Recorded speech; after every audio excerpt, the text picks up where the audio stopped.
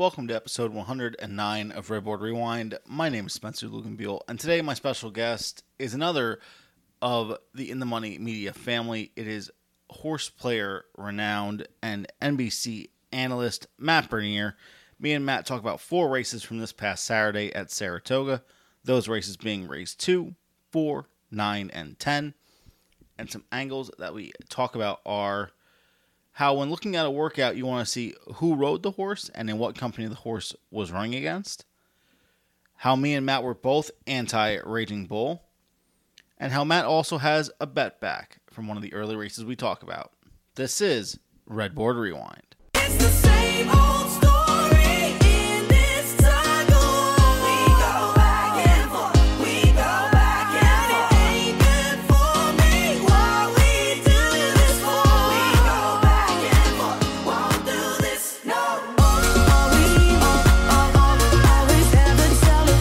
We always have to tell it. We always have to tell it.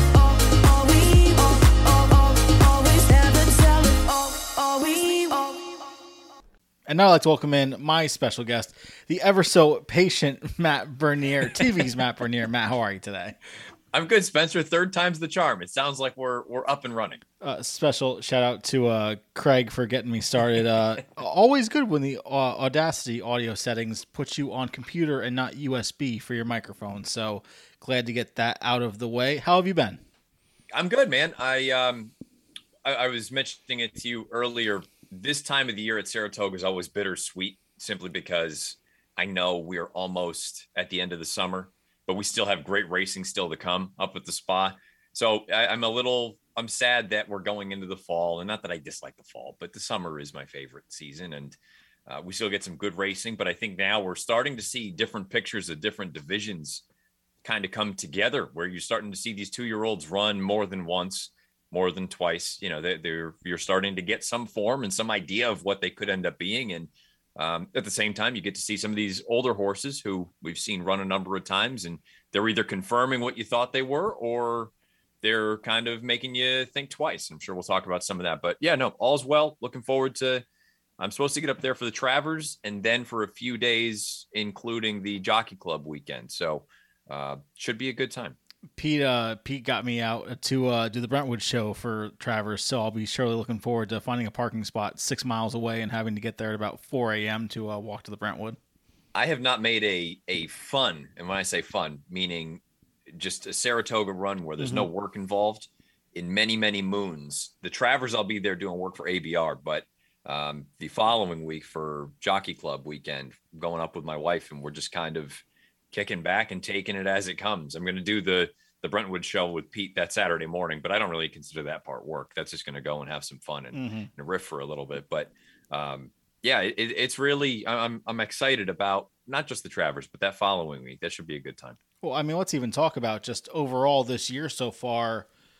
Obviously, Mike Maker winning up a storm, Chad starting off so slowly, and even Todd, not off to the usual standard. What have been your thoughts so far with the connections? And obviously, Luis Saez is on a heater as well. Yeah, I think Irad and Jose are always going to have the Chad mounts for the most part, and so that never means they're never out of the picture, I guess, in the grand scheme of things. But Saez has been just so hot right now, and I would like to think, with the way that he has ridden to this point, I'd like to think he is still the favorite to get the job done to win the riding title, and deservedly so. He's just been fantastic. From a trainer standpoint, yeah, Mike Maker's barn is just, they're rolling along right now, and Chad's starting to heat up a little bit. I think the one I'm most surprised about, seeing how the fast start they got off to where they are now, is the Clement barn. I thought Clement's barn was really moving in a good sort of direction. And not that, we know that Christophe Clement knows how to train a horse or two. It's just, for whatever reason, they're not finding the winner's circle over the past few weeks compared to some of the other barns that we alluded to. So those would be my takeaways from sort of a connection standpoint. The racetrack, it's been much talked about, the main track being as tilted towards speed or speed friendly as it has been. I go back and forth on that, because dirt racing in general, you want to be more forward. That's not like it's not rocket science, but I do think at certain configurations, it has been much more important to be forward, specifically in those 6 furlong dirt races. 6.5, 7, maybe you can come from a couple lengths off of it and still be effective. But, you still would rather be more forward than trying to rally from off of it. And then the route race is going 9 furlongs.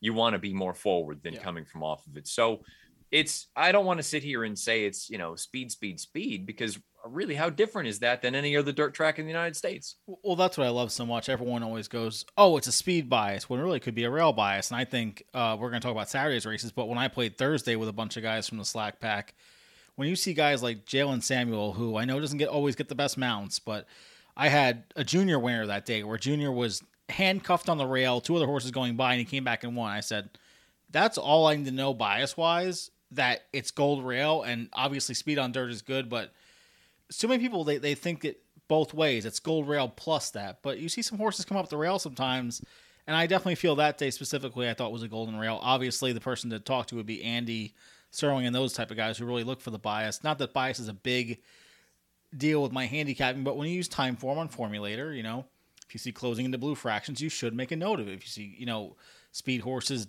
winning the battle and losing the war, that's a big angle to me as well. PTF and I talked about it during the happy hour on Thursday, that very argument that many people were saying, oh, speed, speed, speed. And I said, they don't have to be one and the same. Mm-hmm. You can have a gold rail and not really have it be speed, but the optical illusion or the common thought is, well, the horse went to the front and won. And I go, well, in all likelihood, when you clear to the front, you go down to the inside. You save as much ground as you possibly can. So you end up on that gold rail, and it kind of accentuates that. And to your point, and I brought it up last week, that's when you want to keep an eye on the horses from off the pace. If they're making up ground down on the inside, it's not really a speed track. It's more that the inside is where you want to be. Yeah. But inherently, speed typically carries because they go down to the inside. So you can have one without having the other. And I think some people just fall into what you brought up, the idea that, oh, it's inside speed. Well, inherently, speed's going to do okay if inside is good because they're going to clear to the front and get down there.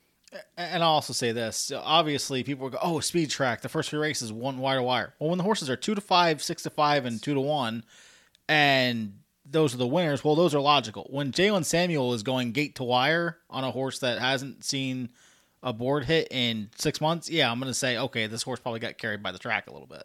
Yeah, when you've got an $80 horse that goes out there and gets the job done in the fashion that horse did, that's when you can look at it and go, because I agree with you. I think too many people are too quick to jump to conclusions. And to your point, when the horse makes all the sense in the world on paper and they're, 8-5, I go, I need more than that for me to really buy into something. And it takes an effort like that, where it's kind of a horse that on paper, you're like, hard for me to even cook up a reason that this horse could really do that sort of thing. That's when, and perhaps there are going to be people that hear that and say, well, you've waited too long to take advantage of it. But I'm just always very reluctant to buy in unless it is something that's abundantly clear. And I don't know how you feel, Spencer. I'm more interested in taking advantage of bias days in the future as opposed to day of. Because day of, I don't want to jump to conclusions too early and throw out all the handicapping that I did, in advance. I'd rather take advantage of the horses that were running against a bias on any given day when they come back down the road and try to, maybe you don't make a giant score, but you probably get a couple of points inflated value than maybe you should because of a performance that was against the grain. So what I've been doing this whole meet is I've been taking the buyer pars. I've been making a little race note, how many horses ran within the par, above the par.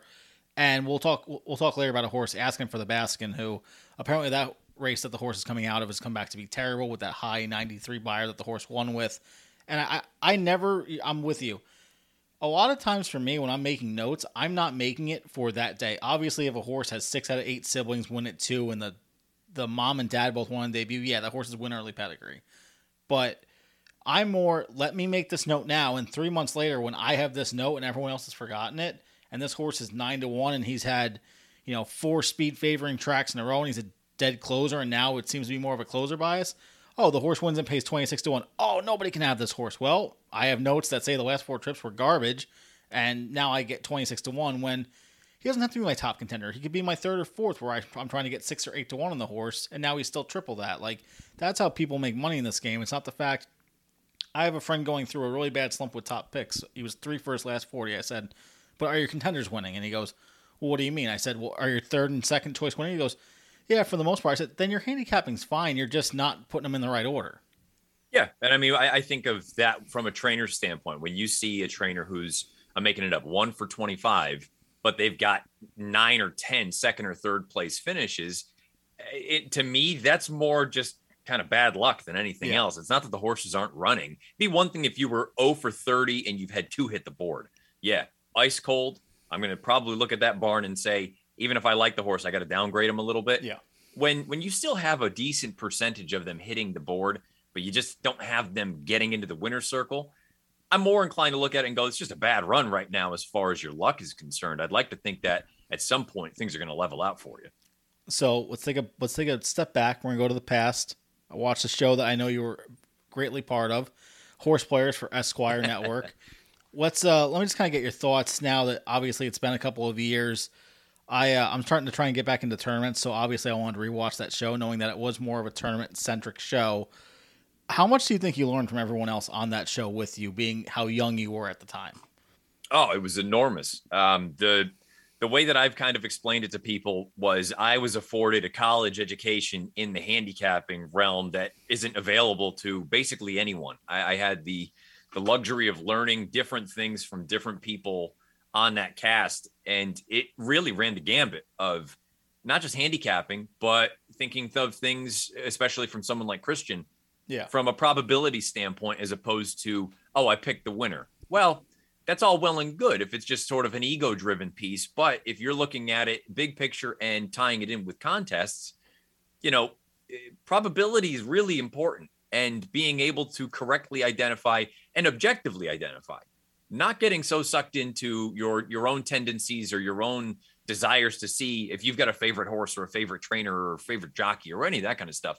You really need to kind of remove yourself from that if you're being objective about how likely is this horse to run well today, and not even run well, but to necessarily win the race or vice versa. So, I learned an enormous amount. I think it's sort of the foundation of it. It brought me from being very, very green to having a better sense of all of the pieces that go into this game that you don't need to be brilliant at all of them, because very few people are, but you just need to have a good understanding of many of them to be able to be, I would say, adequate's not the right word, because that makes it sound really, really kind of low bar, but you need to have a good chance. You need to be proficient in all aspects. You don't need to be exceptional in all of them, but you need to really understand how all of the parts of the game work, in my opinion.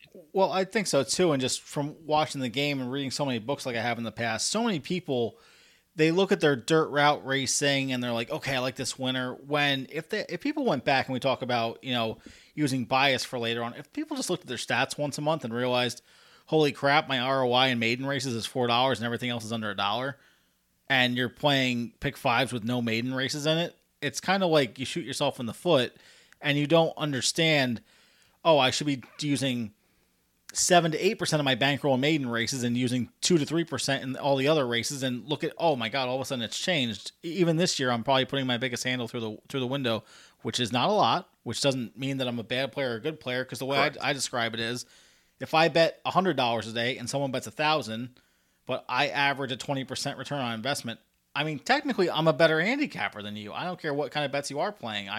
The numbers, that's what's so great about reading books on betting. 2 + 2 still equals 4. You cannot change that number. 100%. And I'm glad you brought up the point of leaning into what you're good at. And again, record keeping is really the only way that you can go through and truly identify your strengths and your weaknesses, as opposed to what you think in your head you're actually good at, or maybe you struggle with. But leaning into where you actually, I don't want to say have an edge, although that's in reality what you're looking for. Yeah. If you have an edge over the rest of the handicapping public that goes about certain things. But I know after enough time that, and we joke about it, turf sprints, if I never had to bet another one, I wouldn't. And the only reason I do is if they're in a contest or they're part of a sequence that I'm, I guess that's another piece, and not to totally just like go off on a tangent, but from a betting standpoint, I typically stick to win bets and doubles. On a day-to-day basis, that's where I feel most comfortable.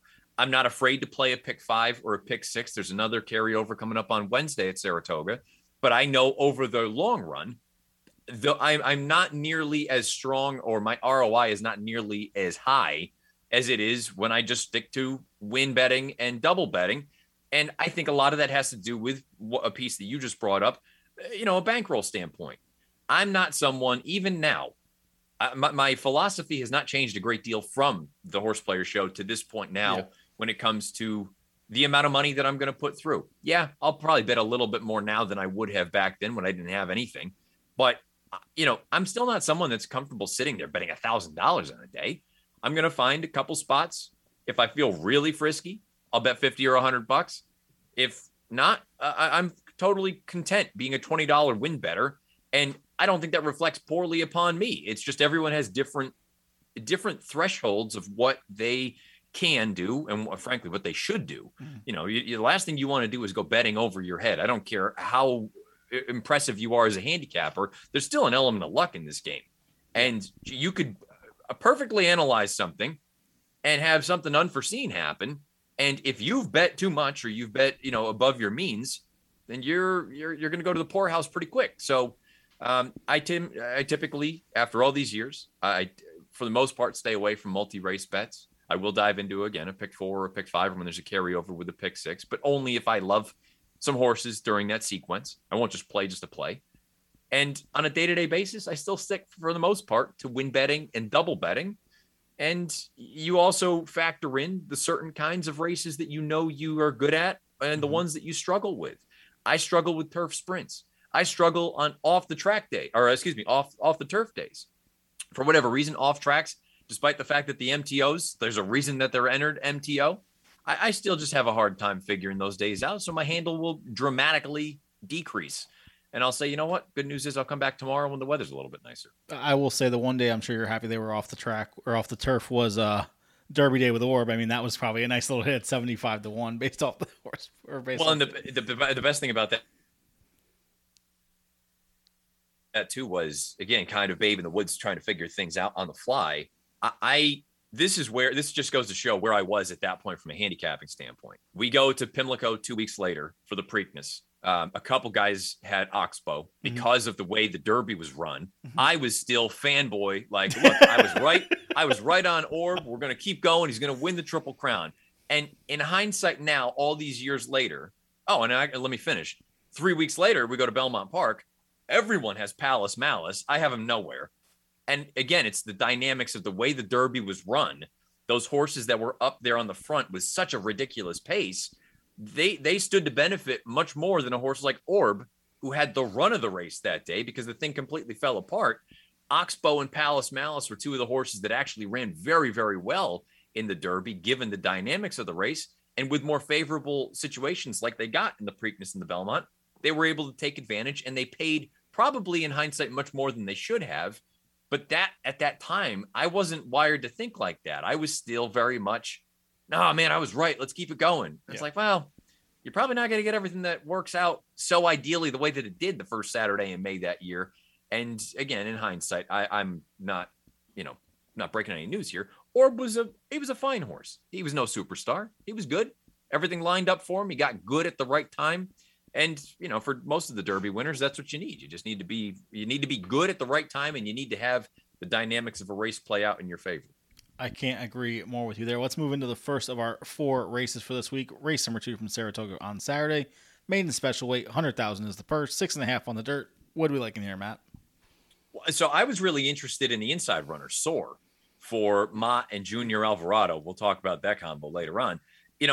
The workout reports from the Daily Racing Form said that this one coming out of that maiden, or the career debut rather, really woke up on the main track, and you take a look and you see the workouts from down at Belmont on the training track. I mean, you've got bullet after bullet, even a solid drill that wasn't a bullet in the most recent one on August 7th. My only concern was, could he stay close enough to the front? And we talked about the dynamics of the way the main track is played. 6.5, 7. Yeah, maybe you can get away with being a couple off of it, but you still really need to be that much more superior than the pace horses to take advantage. Another handicapping thing that I've kind of used in the past, yielding turf to the dirt. If it's an outfit that I trust and there's enough dirt in the pedigree to make me think that you're going to be able to get through that, yielding turf is not the easiest thing for horses to get through. And if you can handle the main track, which again, based on workouts, this one had been handling it in the mornings very, very well. it made me think, all right, well, we're going to have enough of a bottom that distance isn't going to be an issue. Maybe if we can stay within shouting distance, this one can take advantage. Unfortunately, it didn't quite work out, but it was far from a poor performance from Soar. I love that fact that you bring up the yielding turf. I mean, how many times do we see someone go, "Oh, this horse looked terrible first time turf," and I'm like, "Well, it was yielding. Maybe it was in a sprint that day as well. Now they're stretching out." It's like there's so many different things that can happen to a horse from one start to the next, and everyone just kind of goes, "No, no good." And I'm like, "Well, I mean, if you don't think a firm course compared to a yielding course is any different, then I have a bridge I can sell you out in out in California." Asking for a baskin for me. I listen. I get it. Jeremiah has been quote unquote cold. He had a nice winner on Thursday.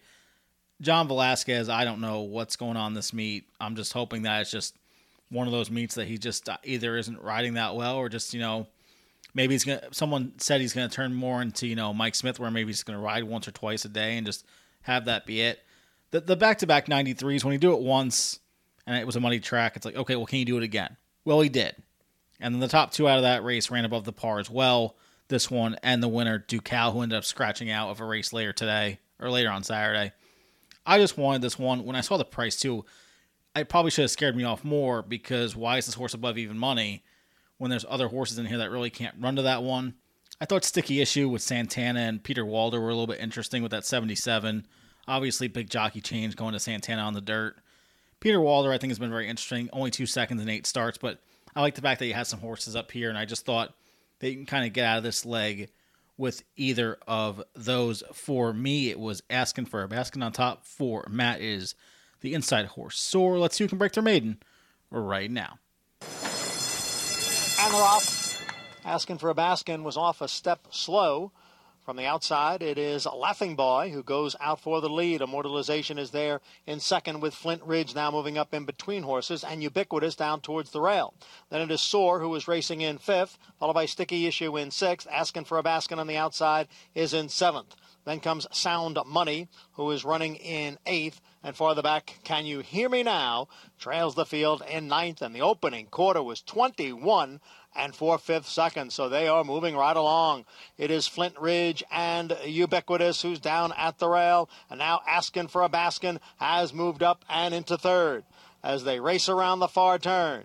Ubiquitous down at the rail. Flint Ridge in between horses. Asking for a Baskin on the outside. Sound Money will need some racing room. On the extreme outside is Laughing Boy, and then comes Soar, who's behind a wall of horses.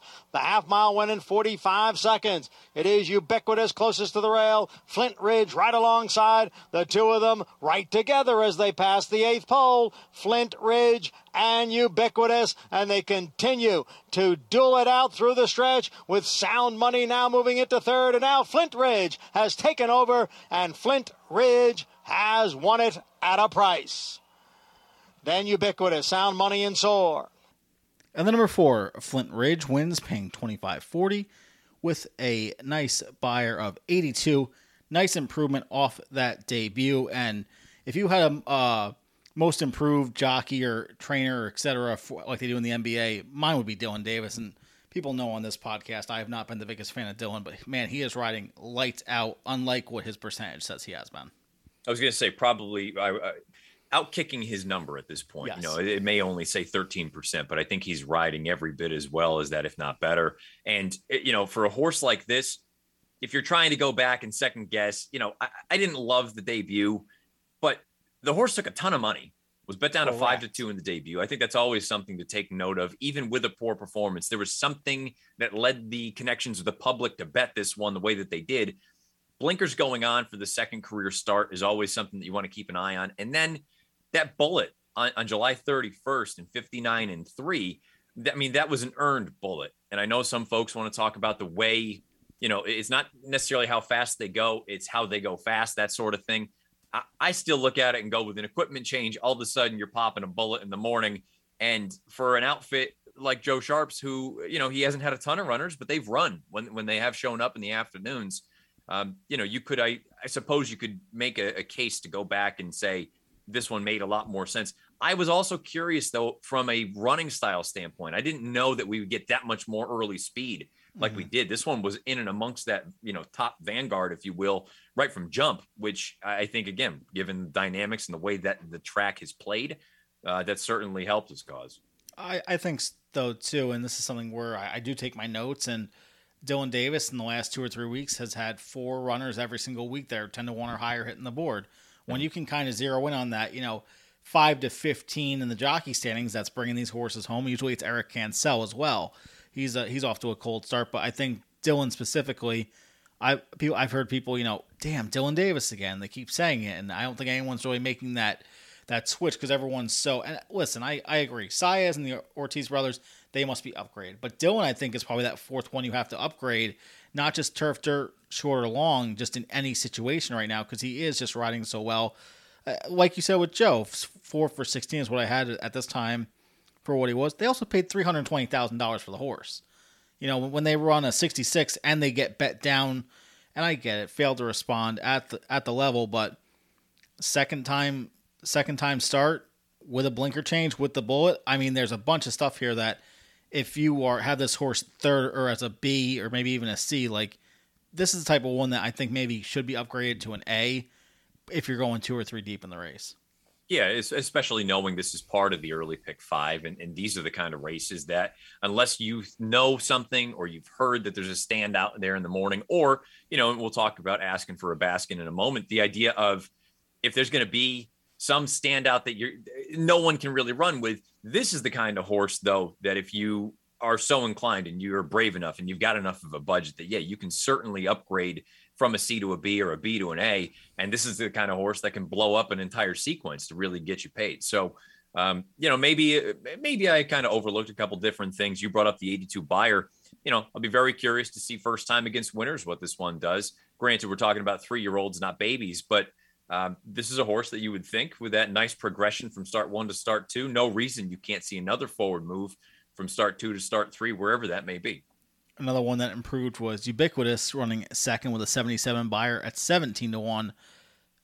Obviously, the bullets since the last race in January are fantastic.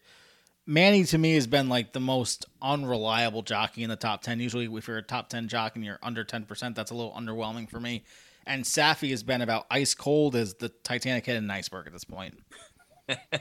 Yeah, I mean, it certainly hasn't been the smoothest meet for the Joseph barn, but this one, you couple the really lengthy layoff. Haven't seen this one since the end of January before this race on Saturday. The fact that in the debut, I'm not going to call it a hidden little move, but did make up some ground in the interior fractions of the race. And it's not like the horse ran against nothing. Another one who was bet down to 4-1 in the debut. Soup and Sandwich, say what you will. I know he kind of became the butt of the jokes, like with the Derby and all that stuff. I think that horse has an immense amount of talent. It was just a lot to ask of him so early in his career. So to lose to a horse like Soup and Sandwich, that doesn't bother me. That's a really nice runner. I just didn't know what you were going to get off such a lengthy layoff, despite the fact that you've got gaudy numbers, the raw numbers, I think like 28-30% off of this sort of layoff for Safi Joseph's barn. To your point, you couple that with a cooler Saratoga meet, let's say, maybe not winning at the high percentage that we've seen this barn win down in Florida or even at Belmont Park in the past.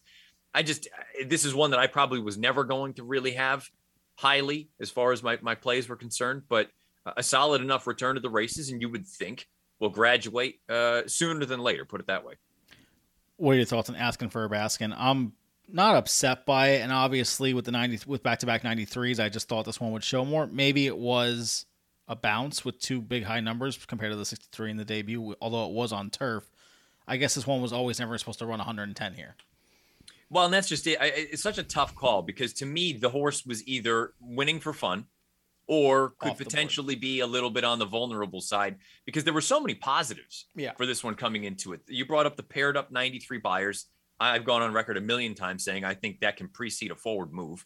So if you thought you get into the high 90s or even you crack the triple digit number, the horse was way the horse to beat. Second time blinkers, I think, can be almost as valuable as first time blinkers. So if you had a forward move there, again, more reason to think you maybe get into the high 90, low 100 range. But then you brought up, the even money price. I believe it was right around even money on the nose. Oh, it was 8-5. Yeah. I mean, that probably should have said something because on paper, for the horses that had run compared to this one, nobody was remotely close.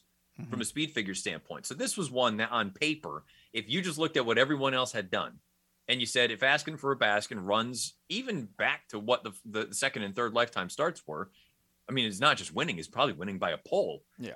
At 8-5, I probably should have raised a few red flags anyway.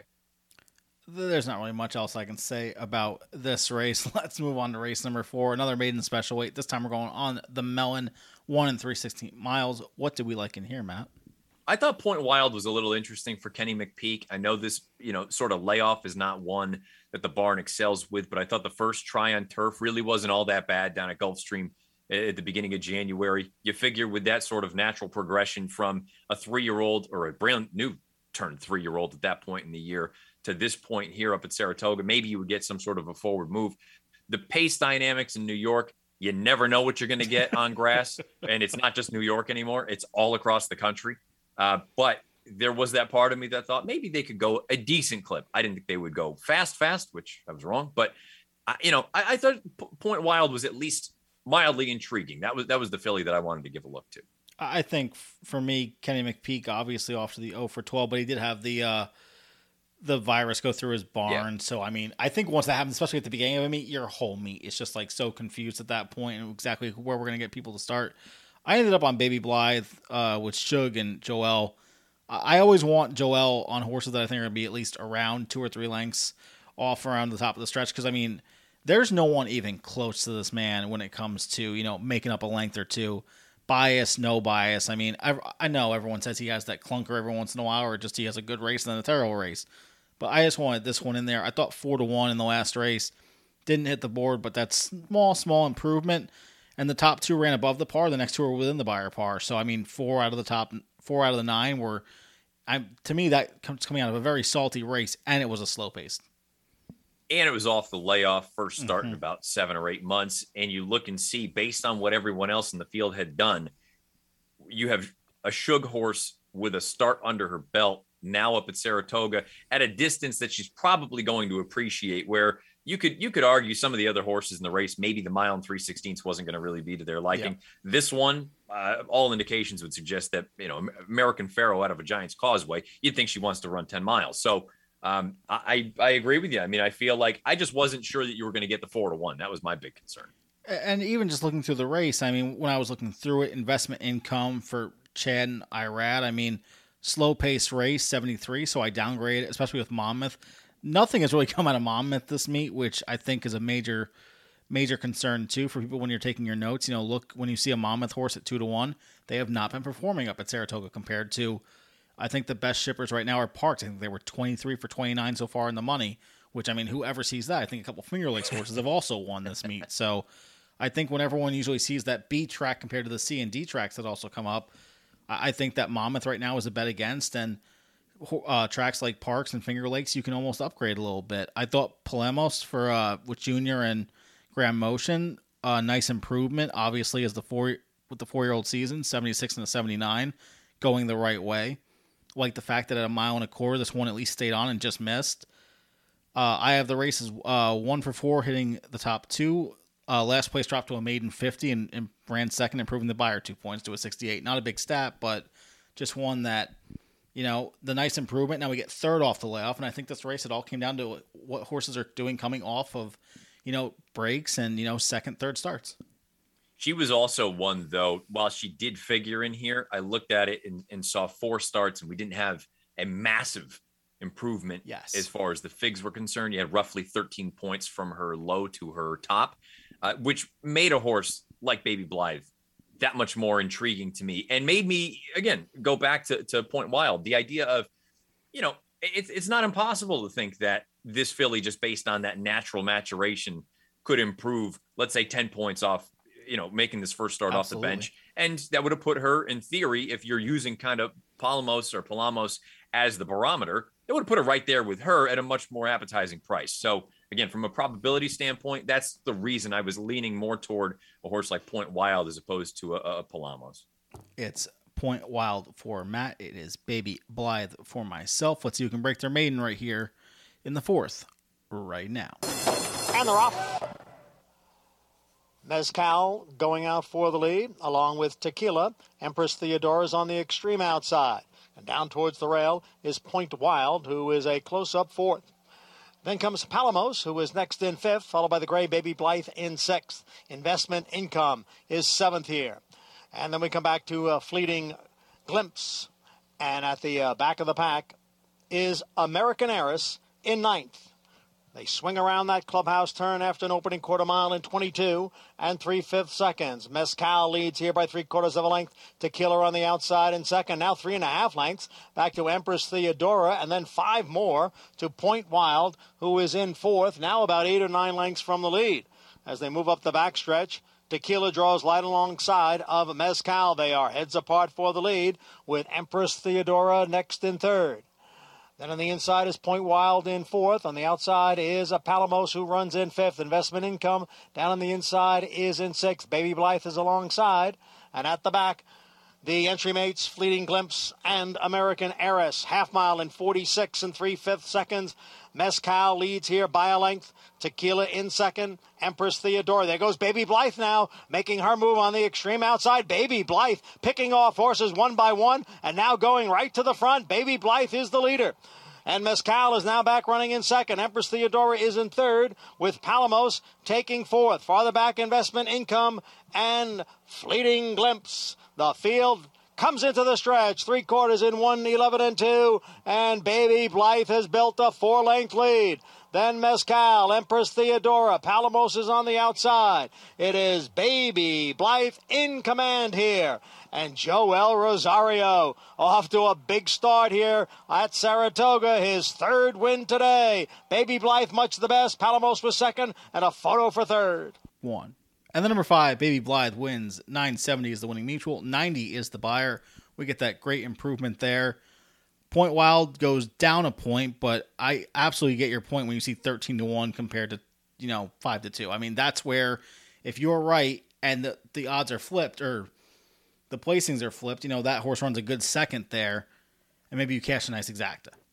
Well, and I think the other thing, too, for me, after watching the race and watching the tape and how everything played out, maybe Point Wild never is going to threaten, but with the way everything happened on the far turn, where both she and Investment Income were, I don't want to say impeded, but there was a horse in front of them that basically was just dropping anchor, and both riders needed to take up and sort of, find some other path to do the running in. Maybe both of them ran a little bit better than what the final, if you're just looking at a chart, you're going to look at it and say, oh, disappointing performance from both of them. Well, that's why you go back and watch tape. She was probably, neither of them were ever going to run with Baby Blythe, who looked fantastic in here. But I think probably they ran a little bit better than their 4th and 7th place finishes would suggest. I think so, too. Just when you look overall at the race, I guess Fleeting Glimpse improved 8 points, but 20 points for Baby Blythe, and you're getting 7-2 on a Sugar Runner. And I guess a lot of people, when you're going, 4 or 5 deep in a pick 5, this one you'll obviously have. But for those people who are playing the smaller tickets, this is almost a spot where if you have the negative stat on Chad with it being a slow-paced race, you downgrade that race. I'm not saying this horse is supposed to improve 20 points every time, but this to me seems like where you can make a little bit of plus EV. I know the EV police are out there. If you can single a 7-2 shot here in what seems to be like a pretty contentious race, you can make up a lot of ground here when you're making a ticket. I think also for me with Baby Blythe, when you go and you watch the tape or you look at some of the incremental splits, I really believe that when you see horses running on the turn, that's the sign of a horse that has some talent, as opposed to the horses that are just kind of going up and down and they only run really well on the straights. That's all well and good, but the horses that can either make up ground or really blow open a race rounding the turn, even regardless of the fact that there was a big pace signed on in this spot, I think that's the sign of a talented runner and one that could potentially continue to improve. So the fact that Baby Blythe has run now 3 times, you've had improvement in all 3 starts from a speed figure standpoint. I recognize the finish in the first start off the bench wasn't anything spectacular, but I'm not going to hold that against her. You're up into that range now of thinking, yeah, she had the run of the race here in this spot on Saturday, but there's no reason to think that she's all of a sudden, that she's not nearly as good as maybe the paper would suggest. Yeah. The 90 buyer, it probably got inflated a bit because she had something to run at, but at the same time, she ran her eyeballs out and she blew this thing open rounding the far turn. By the time they hit the top of the lane, nobody was going to be able to run her down. So I think she's really interesting going forward. And maybe she ends up being that kind of horse that we have seen time and time again for Shug that She's going to start to really show her colors over the fall. But then next year as a 4-year-old, she ends up being something legit in a division that, if we're calling a spade, Mean Mary got beat on Saturday in the Beverly D. It's not like you've got superstars right now, I think, in that group outside of Santa Barbara, but she's a European filly. So maybe a horse like Baby Blythe next year can really be one that you're going to have to deal with as an older horse in the filly and mare turf division. This to me, just based on the notes you have from the 4th and 7th finishers, Palamos didn't improve, but he kind of ran the same number. I think this race feels to me like what could be ending up a solid key race.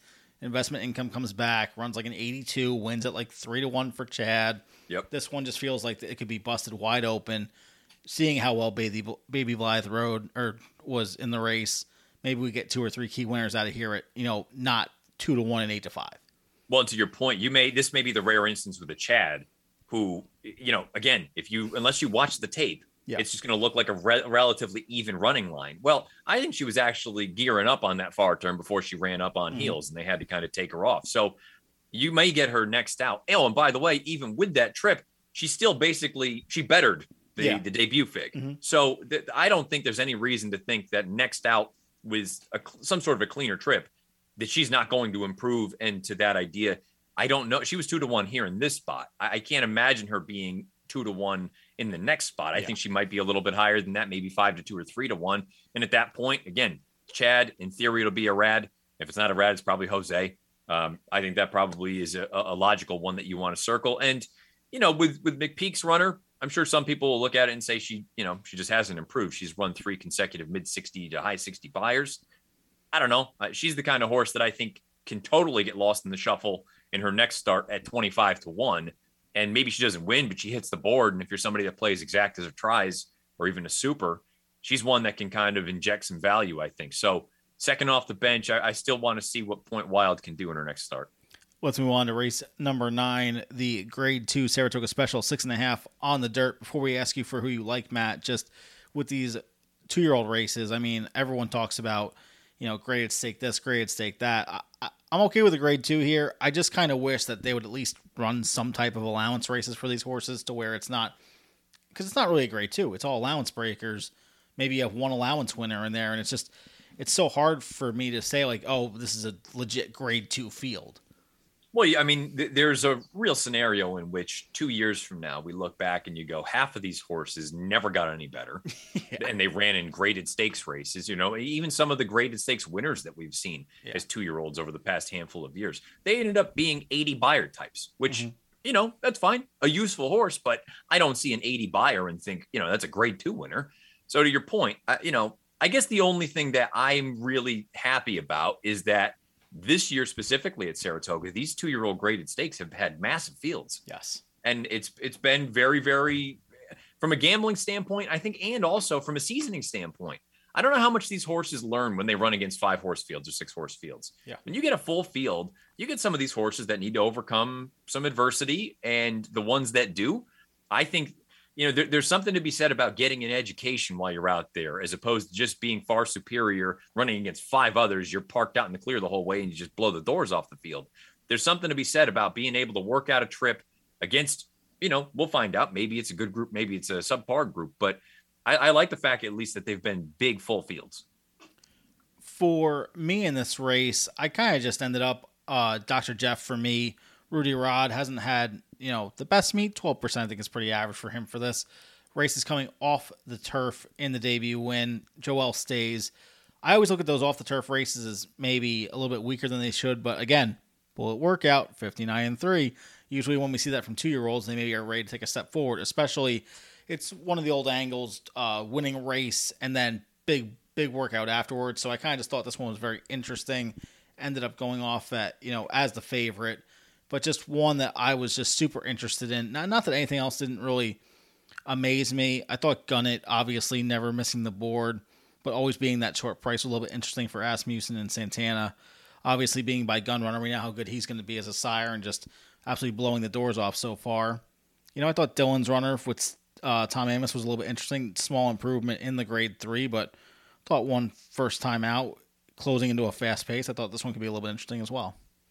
I ended up, and we'll talk about sort of the after thoughts after the race is gone. But Glacial was where I went in here, and it was simply because I thought you were going to get a much higher price than you should on a horse that I thought the Bashford Manor was effectively a line out, but really was a much better performance than the third place finish would suggest because of the wicked pace that was signed on. Mm-hmm. I hoped that he was going to be forwardly placed beneath Tyler, and I don't think it's anything that Tyler did wrong, but I fell into a trap where this is a horse who has had trouble getting out of the gate in both starts. And at 6 furlongs against some other horses that have legitimate early foot, you got to break alertly if you're going to procure that position. And we talked about it, the 6 furlong races or the 6.5 furlong even on the main track, you'd rather be forward than coming from off of it. And, maybe that's not the only reason that I was incorrect, but, I just thought Glacial was one that I wanted to kind of get tied into it at what should be a better than average kind of price. I think when we talk about the old 2-year-old races at Saratoga, I feel like over the last couple of years, we've just had super, super short prices that seem to always succeed and just run well, except for maybe 1 or 2 spots. And just looking overall at the field, I mean, Nakatomi for Wesley, I've always made the joke, I want Wesley in April, not in July. Mm-hmm. And a couple scratches in the race obviously hurt, but Mike Maker's been so red hot. He's got a restricted maiden special weight winner. Why can't this horse win it with a 71 buyer and showing early pace? And I think that it comes down to when you have these type of races, a bias does play a little bit more effect here in these 2-year-old races because, there's going to be 4 horses going to the lead. Well, who can be, maybe in that 4th, 5th, 6th spot that can, get a nice clean run and, not have to worry about the closers coming so much because the bias will aid them to push them a little bit farther forward. Yeah, and there is still something to be said about precocity and who is the most precocious of the precocious, because I mean, in theory, they're all precocious. They're all here in a graded stake in their 2nd or 3rd lifetime start. But who at this point? So when you look at a horse like Dr. Jeff, you're right, off the turf, I'm always a little gun shy there. But with the way the horse won on debut, basically geared down for the final 1/8 of a mile, the ears are up, is already put 4 on the field. That's the sort of horse that I understand anyone that looked at him and said, you know what? He just may be the goods right now. Down the road, I have no idea if he's going to end up being anything. But right now, this may be the one that you want, as opposed to a horse who, let's use Double Thunder as the example. Not a bad runner by any stretch of the imagination, but be what I'm going to call kind of a field going 4.5 at Monmouth, just simply better than those horses, and then took advantage of a wild pace scenario in the Bashford Manor. In all likelihood, you're not going to end up getting a situation where you're taking on better horses this time around, but B, given the likely running style that this one possessed, you need to be so far superior to these horses that you're running against to have a real chance to get the job done. So that's why I can understand anyone that looks at a horse like Dr. Jeff or any of the other horses, Gunite, who's going to be forwardly placed, as opposed to a Double Thunder, who's probably going to have to come from 6, 7, 8 out of it. And in fact, it was even farther than that here in this spot. For me, it was Dr. Jeff. For Matt, it was Glacial. Let's see who can get this grade 2 right now. And they're off. Going out for the lead is Dr. Jeff. Dr. Jeff, dance code is there. Gunite is down at the rail. Ottoman Empire is in 4th. And then comes High Oak, who is next running in 5th. Nakatomi is down at the rail in 6th position, followed by Stolen Base in 7th, then 2 lengths to Glacial, who is racing in 8th. On the outside is Red Run in 9th, and trailing the field is Double Thunder in 10th, Gunite and Dr. Jeff, and they are heads apart for the lead through a quarter, 21 and 4/5 seconds, and the 2-year-olds go around the far turn. High Oak sits just off the front 2 in 3rd. And then it's Nakatomi, who's down at the rail, and Dance Code is alongside, followed by Stolen Base in 6th as the field comes for the quarter pole. 3 of them across. It is Gunite. It is Dr. Jeff, and on the outside, High Oak, then Nakatomi in 4th, a half, 44 and 4/5 seconds as they pass the 3/16 pole. And here is High Oak now to take over the lead inside the 8th pole. High Oak, then Gunite, followed by Dr. Jeff and Nakatomi. It is High Oak on the way to victory in the Saratoga Special. And the number 11, High Oak, gets it done. 2240 is the winning mutual. 90 is the winning buyer. And just to really get back with Double Thunder, what you were saying, I think this horse is kind of a double setup horse. Slow pace first race, fast pace closing, gets the job done both ways. Can he ever face adversity?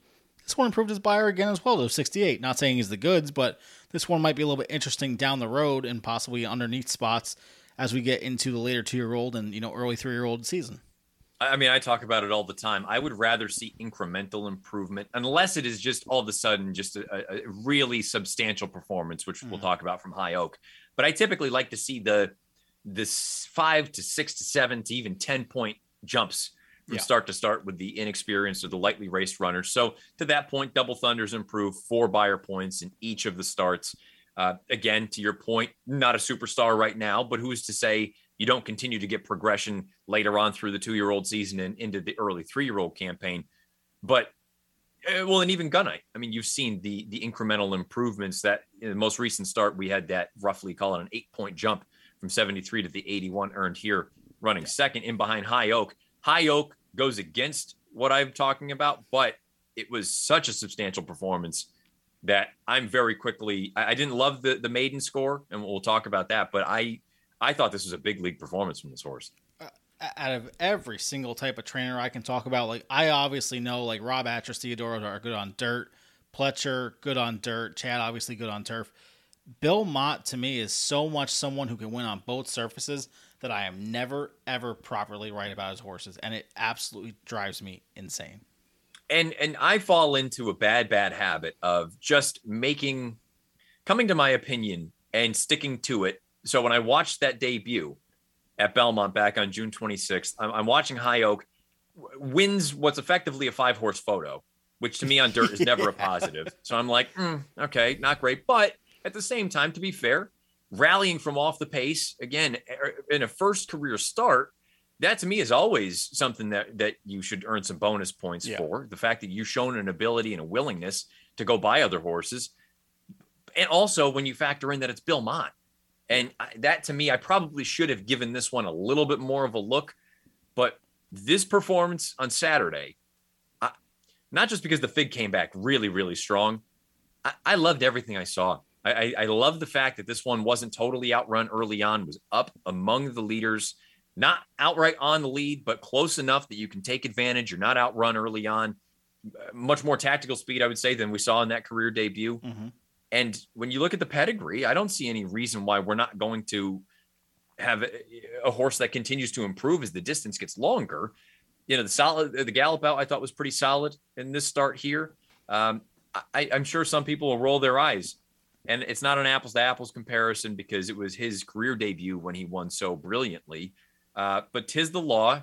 Yeah. This horse reminds me a little bit of 'Tis the Law from the way in which he won.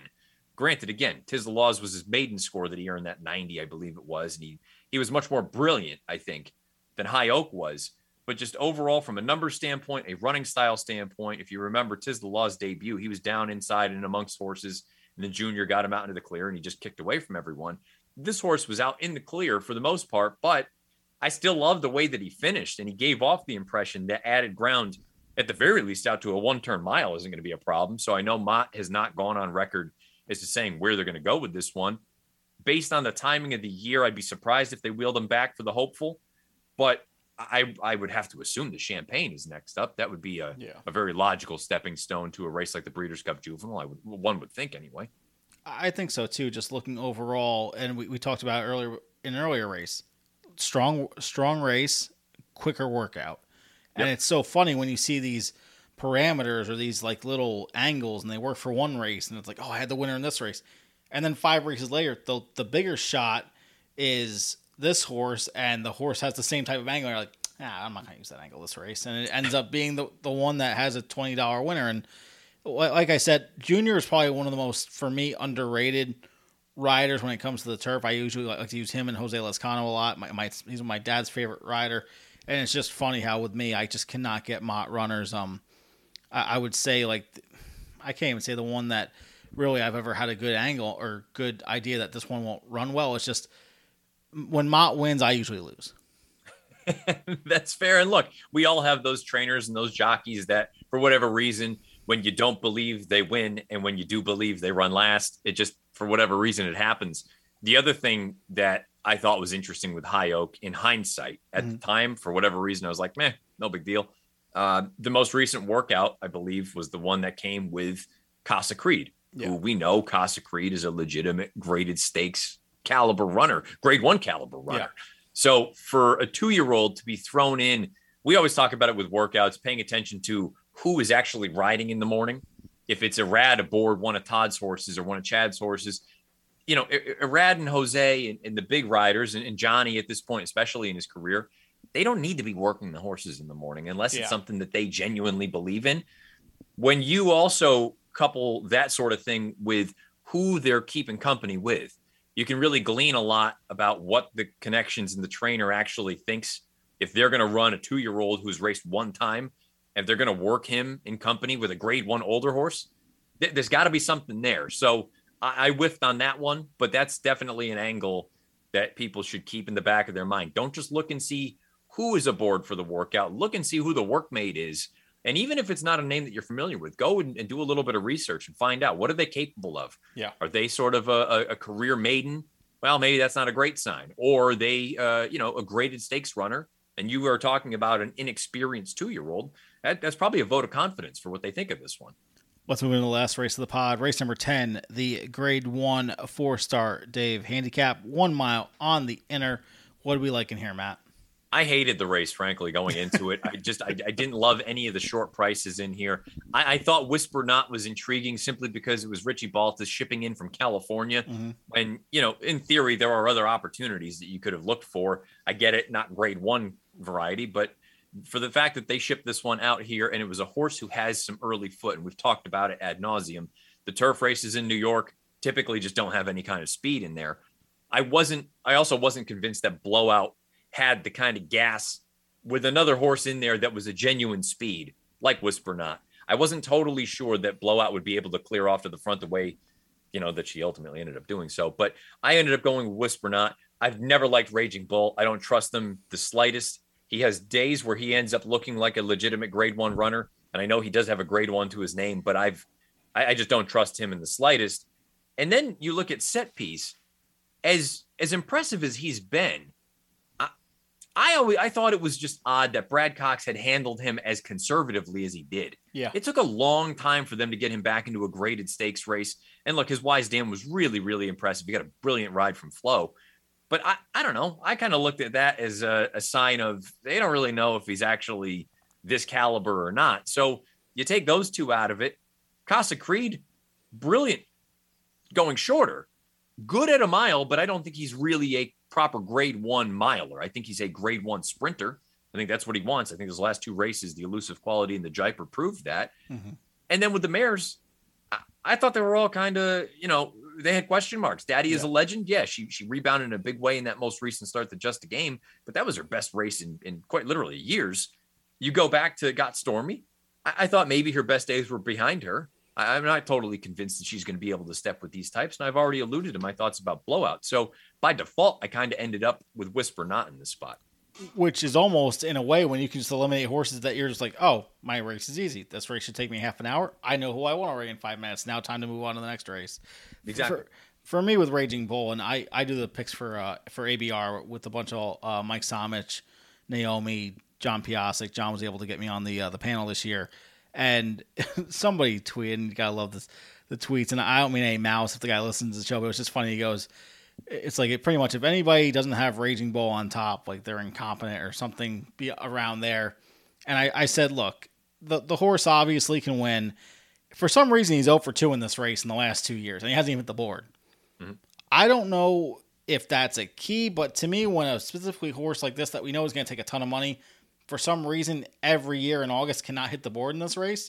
Maybe that's his lull period where he just doesn't want to run. I have no idea. And my friend said he ran 104 against Scott Stormy 2 years ago. I mean, that's not really a bad race. I said, yeah, but he didn't hit the board in a race that probably the buyer was way over elevated than we're normally used to seeing.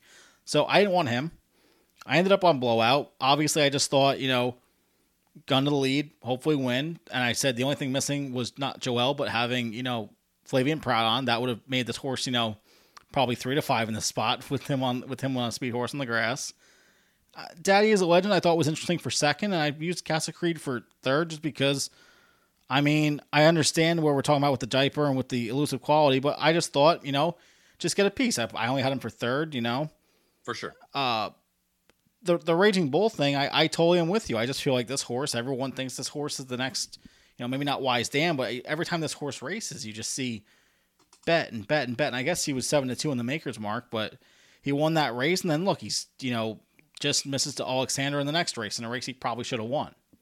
Well, and I think the other thing too for me that's always a bit of I don't want to call it a red flag, but when Chad makes multiple changes, so if you go back throughout this horse's career PPs, for the longest time they didn't have blinkers on, then they put the blinkers on, and his figs improved, but he really didn't turn into a win machine. And then he kind of plateaued, and Chad took the blinkers back off. Chad Brown is someone who, when he makes a move, he knows what he's doing. Yeah. So for him to be making, I don't want to call them continuous moves, but basically on off sort of thing, that to me signifies that he knows he's not getting the most consistent version of this horse. And for him to lay the eggs that he has in some instances at short prices, he's just the sort of type to me that unless he's even in the Breeders' Cup Mile last year at 12-1, he did nothing for me. Yeah. And I know I sound like I'm just bashing him because he can't run. He's a multiple grade 1 winner. Keep that in mind. It's all in perspective. But he just never has done it for me. He can win races. I think he's a good horse, but that's about it. I don't think he is way down the list on Chad's runners over the past 5 years. Yeah. For me, it is Blowout 4. Matt is Whisper Not. Let's see if we can get the grade 1 here at good old Saratoga right now. And they're off. A good beginning for Raging Bull from the inside post, but there goes Blowout from the outside to grab the lead, and Whisper Not is now hustled up to challenge. Blowout, the leader. Whisper Not is racing in second. As the field goes into the turn, Got Stormy is next in third. Up front, it is Blowout, the leader, by 2. Whisper Not runs in second, and Got Stormy is next in third. And then it is Field Pass, who's racing in fourth. Back in fifth is Raging Bull. Then on the outside is Casa Creed in sixth, followed by Daddy is a Legend in seventh, and the trailer is Set Piece in eighth. They continue midway up the backstretch through a first quarter in 23 and 2/5 seconds, and the mare, Blowout, steps away here to lead by 2.5 lengths. Whisper Not is second by 3. Got Stormy is down on the inside with Field Pass right there in fourth. The half went in 46 and 3. The favorite, Raging Bull, is down at the hedge and in fifth, about 6 lengths off the lead. Casa Creed is now making a move on the outside. Then comes Daddy is a Legend and Set Piece. The field is at the top of the stretch. Here is Whisper Not up to challenge Blowout for the lead. Got Stormy ranges up on the outside. It is Got Stormy who has now come away with the lead. Got Stormy is in front as they come down for the 16th pole. She's in front here by 2. A late run on the outside from Set Piece, but Got Stormy has won the Grade 1 4-star day. And the quote-unquote forgotten filly, the one who everyone says is over the hill, number 6, Got Stormy, $27 winner, 104 buyer. I mean, it's like we're back in the past 2 years watching this filly win again. And everyone goes on the ABR feed. Anyone have this horse on top? No one does. And it's like, I've said it multiple times in her career. She's done. She's got to be done. And then this happens. Yeah, I mean, I'm with you. I thought she had lost the step. And I think Mark Cassidy does a great job. And I think he still, despite the fact that he's a Hall of Famer, somehow kind of flies under the radar as far as the big trainers are concerned. But when they made the move to shorten her up last year to the sprint races, I thought that was, okay, maybe this will kind of elongate or sort of give her a little bit more longevity from a career standpoint, because she clearly can't do it at a flat mile against the best of the best anymore. And look, she racked up a couple of victories going shorter, but when they stretched her back out this year, even all of her numbers by any metric, she had slowed down. So there was no way that I really saw this coming, other than the fact that she loves really, really firm turf, and she loves Saratoga. Yeah. Now she's 3 for 4, 4 for 4 in the exacta. The firmer going, the better for her. She hopped to her left lead at the wire. The figs are really good. I still don't know that I totally buy that she's a Breeders' Cup, runner, but if she can back this up with one more big effort, maybe I'll have to reconsider my stance. But I'm happy for her. I mean, look, she's a really, really, I don't want to say underrated, but some of the races that she's run throughout her career have been exceptional performances. I just don't know that I still think that's what she is at this point. I think she loved everything on Saturday. I think she took advantage of a field that I think you and I would agree was kind of, I don't want to say lackluster, but Suspect. maybe no superstars. Yeah. And she got the job done. And if this is if this is her Phil Mickelson PGA Championship, I will say yes, round of applause. I'm happy for you. If she can come back and do something else big one more time, even better. But I don't know that I'm going to be betting on it. I tend to agree with you there. I was right with Casa Creed getting third, 100 buyer for him, 101 for set piece. Literally just keeps running the same exact race over and over and over again. But I mean, when you want to be consistent, I guess that's fine when you're just cashing grade 1 checks. Yeah, no, I mean, don't get me wrong. Another nice performance from this horse. It still leaves me wanting a little bit as far as what he actually is. You know, he's almost falling into the Raging Bull category where you've got the figs, you've run good races in the past. I don't know that I trust you at a short price. Granted, he went off at a larger number than I thought he would in this spot. I really thought he was going to get bet down more. And I believe he ended up going off somewhere around 4-1. Yep. So that was a little bit of a surprising move in the big picture for me. But I look at this field and I go, I don't really know what I want to do with any of them coming out of it. Daddy is a Legend didn't have the cleanest trip down on the inside, but it's been well documented that the inside paths were actually kind of favorable. You're in a good position down there with the rail coming down. So I don't know how much I want to upgrade the performance from her. It's just a race as a whole that when they come back, that'll be the telltale, where if they all start running giant races out of it, great. Maybe the race is better than I thought at first glance. Right now, I'm a little bit reluctant to totally buy into the form of this race. I think exactly what you said. When you look back at this race, Raging Bull, we've talked about grade 1 winner, but for some reason can't get it done in the 4-star. Casa Creed's a grade 1 winner sprinting. Got Stormy obviously has won this race before. I just wonder if maybe it wasn't just that she's getting better, but just circumstances allowed this one to get the job done. And I not to go on a tangent this late in the podcast, but when she lost to Uni, when Uni had only had 4 starts compared to her, whatever it was, 8 or 9 starts in the Eclipse, this is why the Eclipse pissed me off so much, because I don't care if a horse goes 3 for 3 on the year because they need 6 months off between every start. I understand that some horses do, and I understand that's why you don't run them back. But horses that have multiple starts should be able to get like that extra little bump in the Eclipse. Yeah, I mean, look, it's one of those things that I do respect the fact that she shows up and she's run as much as she has. I mean, she's run 30 times. Yeah. As a multiple grade 1 winner. That's something to be sort of, applauded. I mean, I wish we had more horses that could do that sort of thing. This day and age, it doesn't really happen very frequently. So that's why it's a race where I was wrong. And no, I did not have her, but I couldn't be more happy for her in the connections. I thought this was a fantastic result for everyone involved. It doesn't mean, though, again, this is where the cold-hearted piece comes in, where you need to be objective about things. I'm still not convinced that she's back or she's as good as she once was, despite the fact that the fig would suggest she's every bit as good as she once was. I tend to agree with you right there. That is all the time we have for this podcast. I want to thank Matt Bernier for coming on for a solid hour-long podcast, one of my favorites I've ever done, I would have to say. Thank you so much. Where can people find you on social media? At Bernier_Matt on Twitter, and you can find the podcast up at the beginning of every week. Thank you so much. Appreciate it, man. I want to thank all the wonderful listeners for this show and all the rest on the In the Money Media Network. And as well, my special guest, Matt Bernier, for coming on and doing with a little bit of, editing snafu. This show has been a production of In the Money Media. In the Money Media's president is Pierre Thomas Forntel. Our chief creative officer is Jonathan Kinchin. And our In the Money Media business manager is Drew Coatney. I'm Spencer Lugenbuehl, and we will see you next time.